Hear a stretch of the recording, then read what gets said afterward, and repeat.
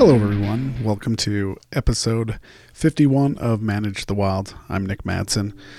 Recently, my wife and I took a trip through the canyon that surrounds the valley that we live in. And as we were passing through, we were talking about wildlife migration corridors and bridges or tunnels, overpasses or underpasses that they use and the extent at which they use them.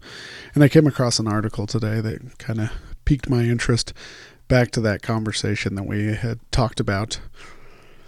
And the researchers looked into this, and it was overpasses and underpasses, which ones are the most effective. And obviously the overpasses are. But there is a cost associated with those. And I was talking to my wife about how I learned in college about how difficult overpasses are to put in, and underpasses are not nearly as effective. Because when deer or animals walk up to them, they see, if they're very long underpasses, they see long tunnels that end in a black hole, or it's just as too far and they're uncomfortable. So larger species tend to find underpasses a little more difficult. In this study, they looked at mule deer, and mule deer use both the underpasses and overpasses. And overpasses are way more effective, but they're harder to put in, and in some studies, it can be astronomical in the cost of doing an overpass. There's only a few overpasses in the United States, and it's because they're so expensive. First, you have to have the landowners on both sides. Usually it works if it's federal or state-owned on each side. But then you have to put in all the studies and the research that goes into these overpasses, and then you got to find funding. And to protect one corridor in Florida, it was going to be 13 times the overall cost of what the actual stretch of road cost.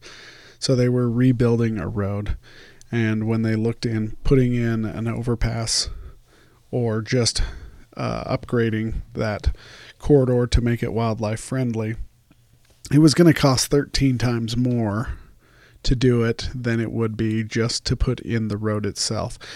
And so ultimately the state decided not to put in that corridor. So this begs the question, how much are we willing to put into our wildlife? And is it worth it? Is it going to be beneficial?